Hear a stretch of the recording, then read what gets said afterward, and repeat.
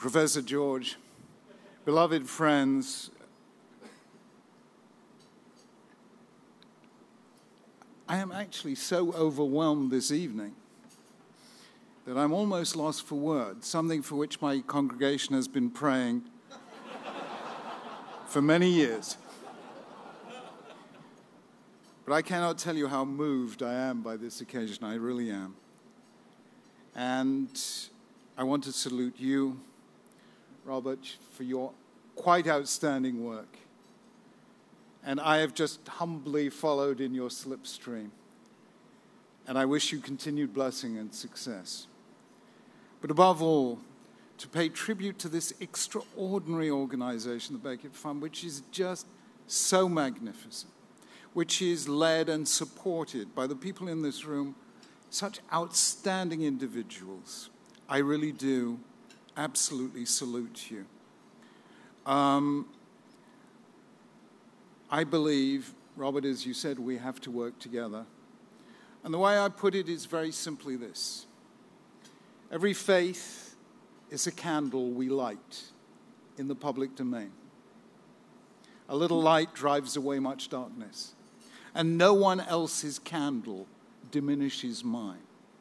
But if we all light our candles together, we can turn a dark world into one full of light. And that is why working together for the cause of religious liberty is so fundamental and so precious to me. And Elaine and I are so moved to discover how precious it is to you. I have to say, Robert, you mentioned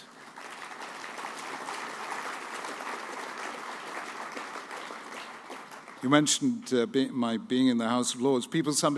Sometimes ask me, which do I prefer, the House of Lords or the House of the Lord? I say, if given a choice, always choose the House of the Lord, because in the House of the Lord, only the rabbi or the vicar gives a sermon. In the House of Lords, everyone gives a sermon. But it is a great privilege to be with you here to receive this award. And I am particularly moved that today happens to be the very day on which the President of the United States opened the 9/11 Memorial Museum. It was standing at ground zero shortly after 9/11 that inspired me to write my own book, Dignity of Difference, my own argument for religion as a force for freedom. And therefore, all I have done between then and now, and especially tonight, has been an inadequate way of paying tribute to the memory of those who died as a result of religious hatred. And the only way we can defeat it is through religious love.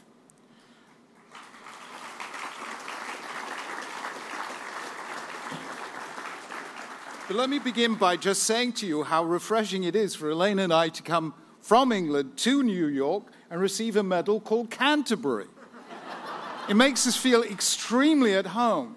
So let me tell you the story. It's by now, it's a bit of a notorious story about my first public meeting with the Archbishop of Canterbury. It took place 23 years ago. He had just been appointed, George Carey, as Archbishop of Canterbury. I had just been appointed Chief Rabbi. And we have something in Britain. You have baseball. We have something called football. I think you call it soccer here, because football here means something else. And it has the same religious significance as baseball does. I have to say, teaching at NYU, I've come to know the president of NYU, John Sexton, who a couple of months ago published a book called Baseball as a Path to God. I said to John, I read the book, and I agree. All the God stuff I understood completely, but the baseball was pure mysticism for me. So we have this thing called soccer, which becomes terribly important. And somebody discovered, I don't know how, that the Archbishop of Canterbury and I were supporters of the same football team called Arsenal.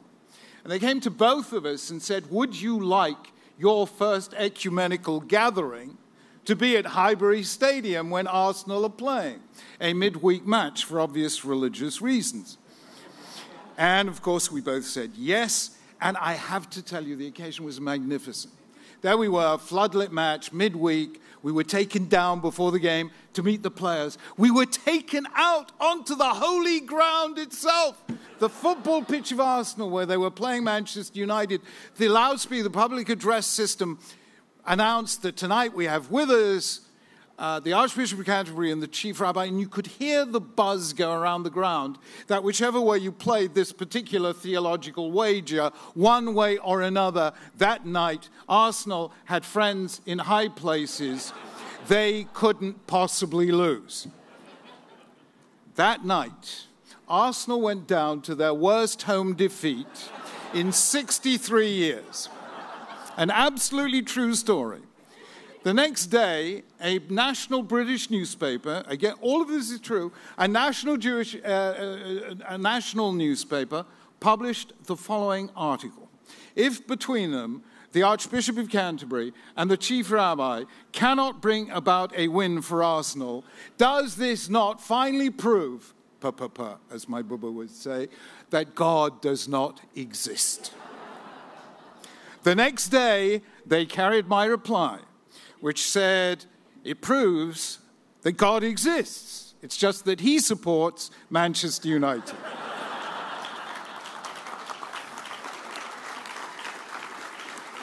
Friends, I tell that story actually for a very simple reason, because it actually contains a rather serious insight. What if God is not only on my side, but also on the other side? What if God cares about the game, not just the team? Or let me put it biblically.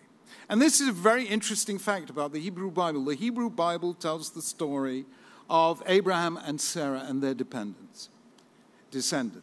But the interesting thing about it is Abraham and Sarah don't appear until the 12th chapter of Genesis. The first 11 chapters of Genesis have got nothing to do with this particular family, the family of the covenant. They have to do with humanity as a whole. Adam and Eve, Cain and Abel, Noah and the flood, Babel and its builders. And I believe what the Bible is saying to us is that our common humanity precedes our religious differences. And that becomes a very, very important religious insight. It seems to me that it was some such thought that gave rise in the 17th century, after a century when there were religious wars throughout Europe, to the very concept of religious freedom itself, or as it was called, liberty of conscience. That is the question that John Milton, John Locke, and of course, in a different way, Thomas Jefferson wrestled. How can a society cohere if it contains a multiplicity of religious groups whose convictions clash? And the result was what Locke called the doctrine of toleration, and what in America became the First Amendment, the formal or substantive separation of religion and power, so that religion, by an act of self-restraint, does not attempt to control the government, and the government, by a parallel act of self-restraint, does not attempt to control religion. If those two are kept with their own respective domains and their own respective integrity, then you have religious liberty. Government is about power, religion is about influence. Government is about state, religion is about society, and that is how religious liberty was born. Now, today, I'm sad to say that liberty is at great risk throughout Europe. In Britain, we have seen a worker banned from wearing a small crucifix at work.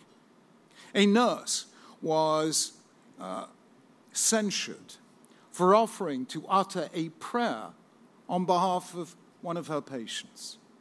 The Catholic adoption agencies were forced to close because they were unwilling to place children for adoption to same-sex parents. And as far as Judaism is concerned, religious liberty has been under very serious threat indeed.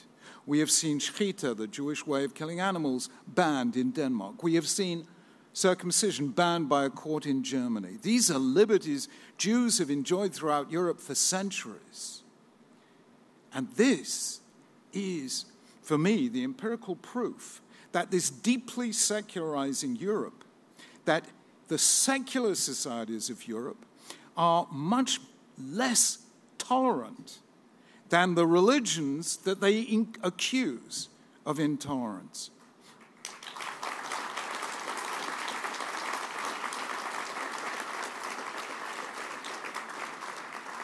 And the truth is, I understand why, because it takes the idea of divine sovereignty, of the divine power over all earthly powers, to establish, number one, the priority of right over might, number two, humility in the exercise of power, and above all, number three, the moral limits of power. There are certain things you should not use power to achieve, and one of those is to tell people what they should worship or what they should believe.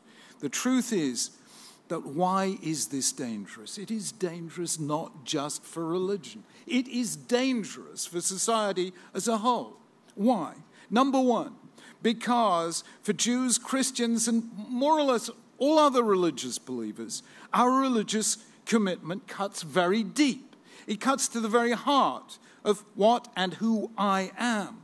And therefore, political wisdom should tell us that only in very, very rare circumstances indeed should governments even dream of setting up a conflict between my loyalty to the state and my loyalty to my faith.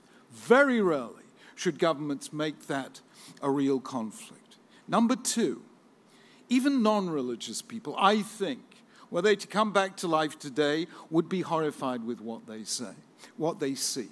The truth is that the greatest defender of liberty in the 19th century in Britain was an atheist, or maybe just an agnostic, called John Stuart Mill. John Stuart Mill would be horrified to see what is happening today in the name of political correctness. Look at what has happened in this country to people merely because they oppose same-sex marriage, or they gave a donation to a body that opposed same-sex marriage. John Stuart Mill was acutely concerned, as we are, because he believed that freedom includes the right to voice opinions that dissent from whatever is the majority view in a society at a given time. That is the only way we avoid error, by allowing dissent a voice. In Roman law, indeed in Judaism, there is a principle of justice which says, aude alteram partem. Justice depends on the ability to listen to the other side. When one side is silent, there is neither freedom nor justice, and this affects everyone, religious and non-religious alike.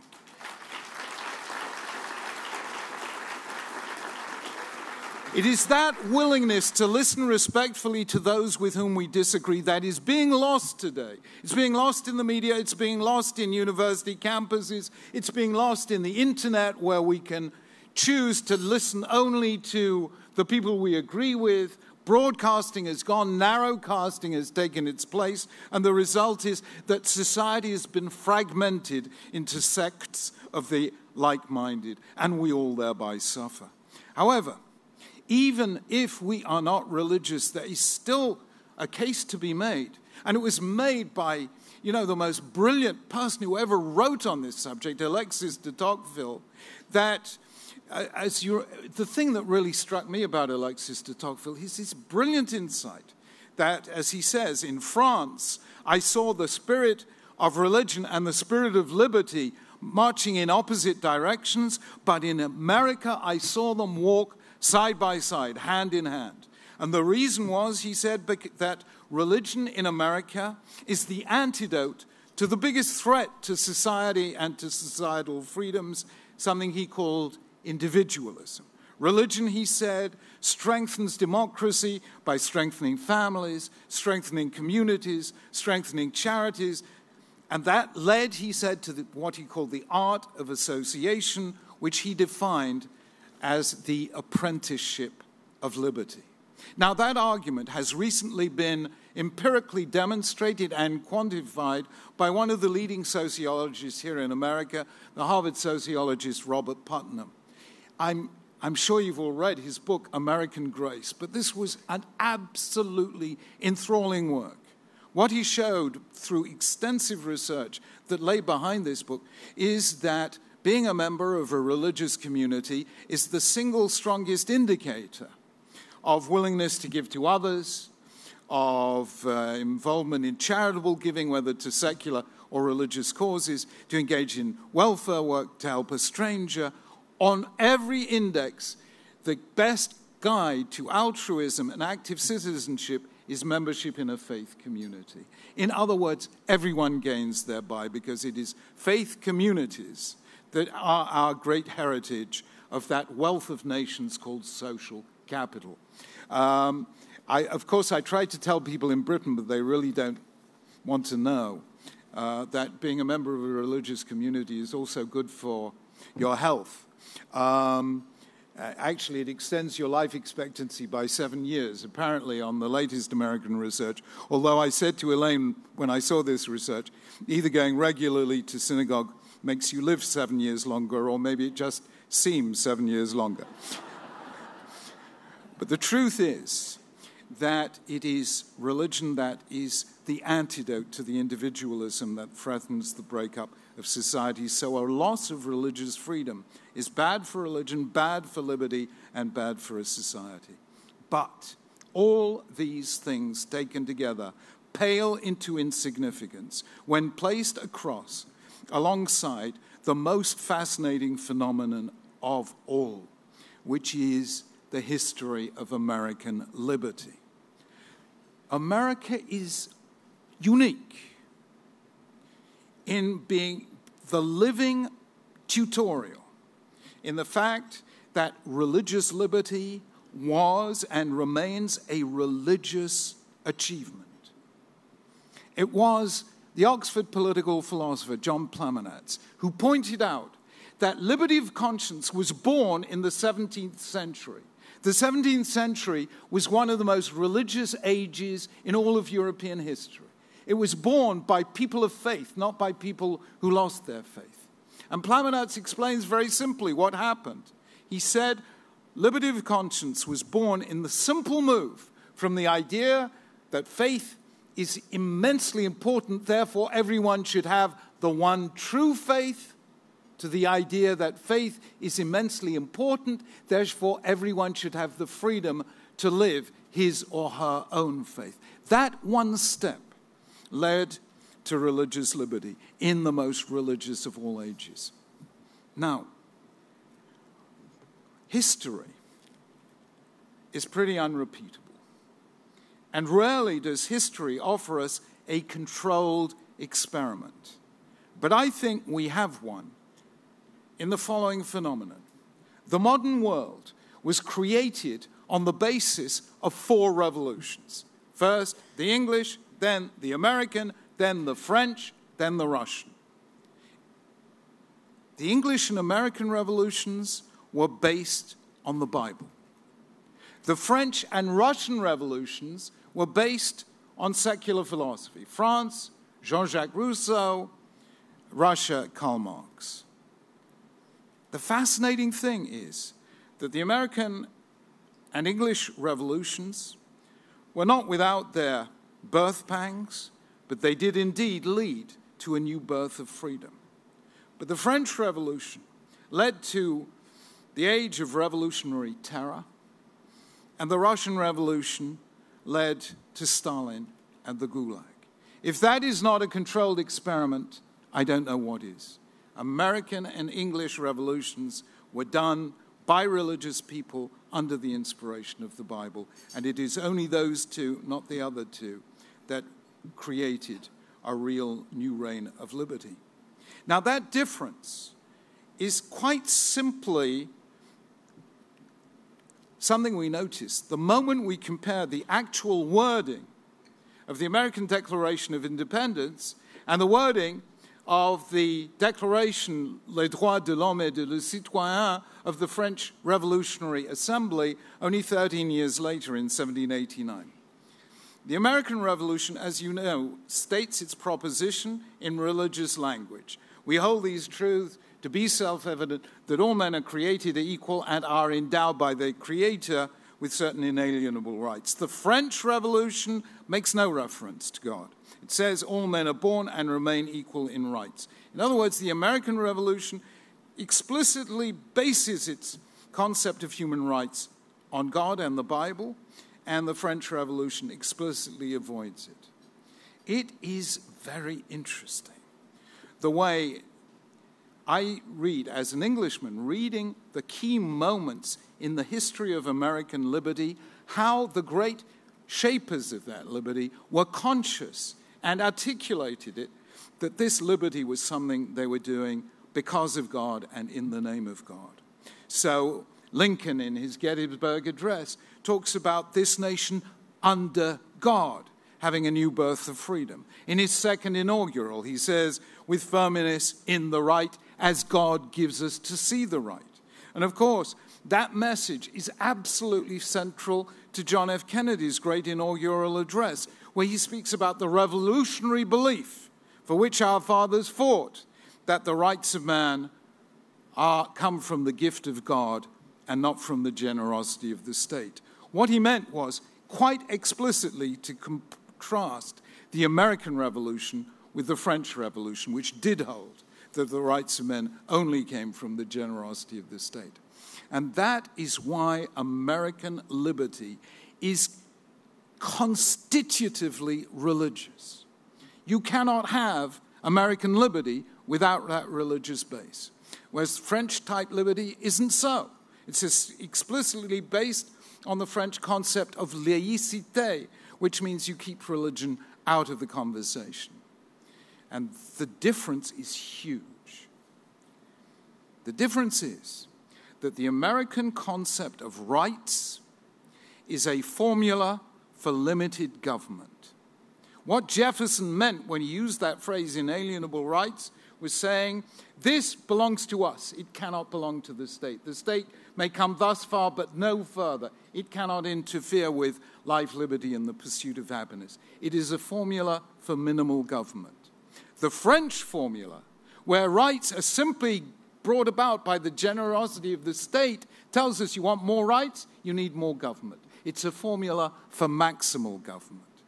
And that, frankly, is which can step in, as the French recently did, and ban Christians from wearing a crucifix, ban Jews from wearing a yarmulke, and ban Muslims for wearing a hijab in public places. Now, does that make France a more tolerant society than America or less tolerant? Nobody stopped me wearing my yarmulke here.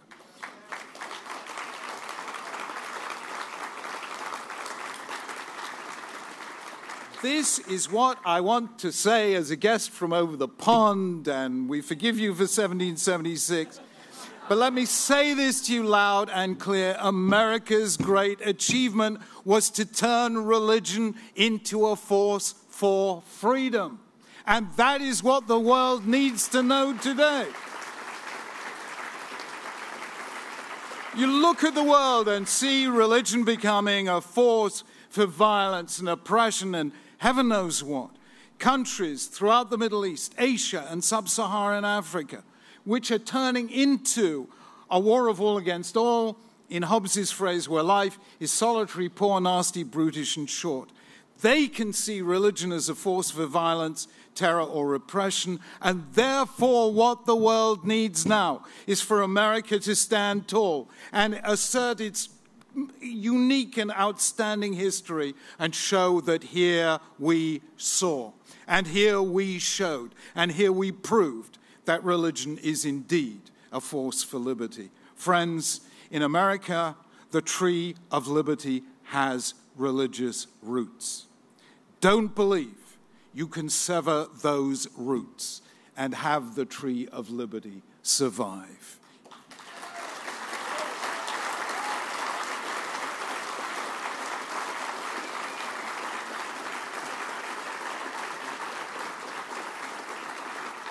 Let me be very blunt. When we lose religion, what we are left with is moral relativism and individualism, which may be fine for individuals. I have no problem with it. But don't think you can run a society as a whole that way. You cannot defend freedom on the basis of moral relativism. The truth is you can't even defend moral relativism on the basis of moral relativism.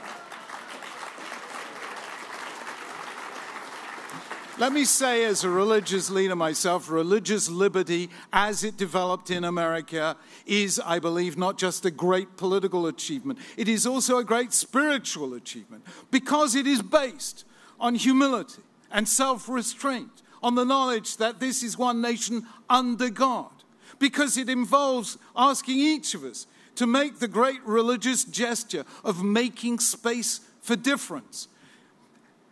I argued in Dignity of Difference that the miracle of Abrahamic monotheism is not necessarily one God, one truth, and one way. I say the miracle of Abrahamic monotheism is that unity in heaven creates diversity down here on earth. And what is wrong with fundamentalism is the attempt to impose a single truth on a plural world. Friends, we have just, a couple of weeks ago in Judaism, celebrated the festival of Passover, which is our festival of freedom.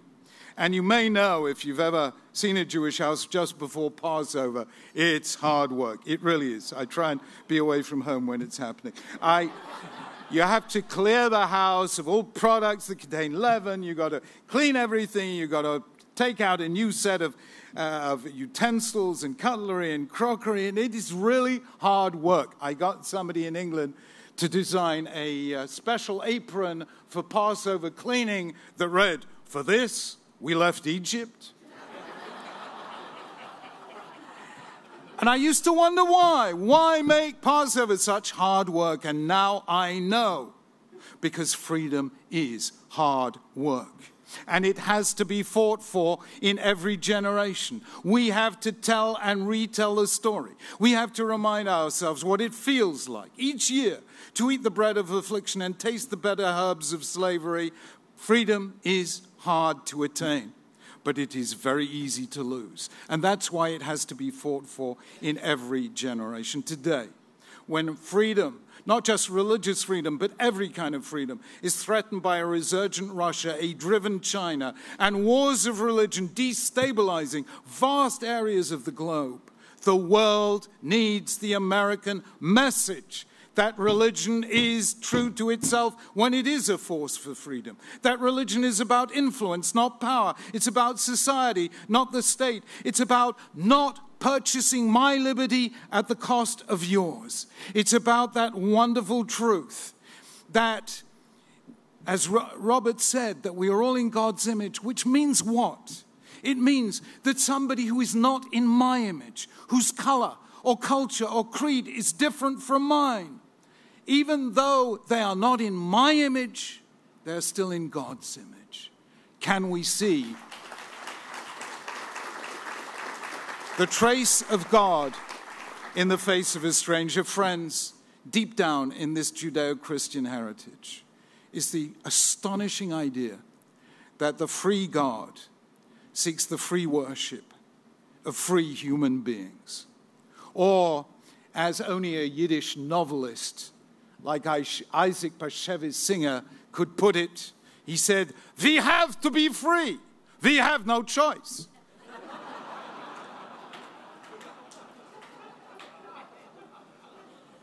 But friends, the fact that God asks us to create, sustain, and celebrate freedom tells us something very deep indeed.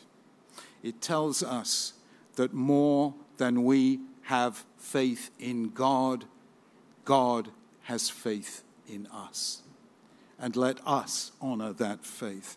Friends, I thank you and the Becket Fund, not just for this honor, but really and truly for the years and the day after day when you fight this good fight, which is the fight of our time. And I say, let us do it together.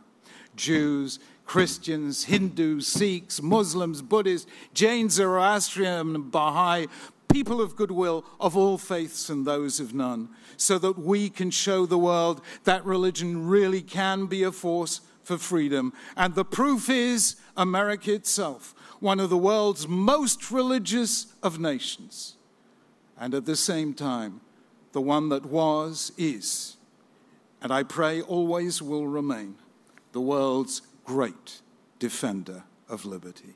Thank you.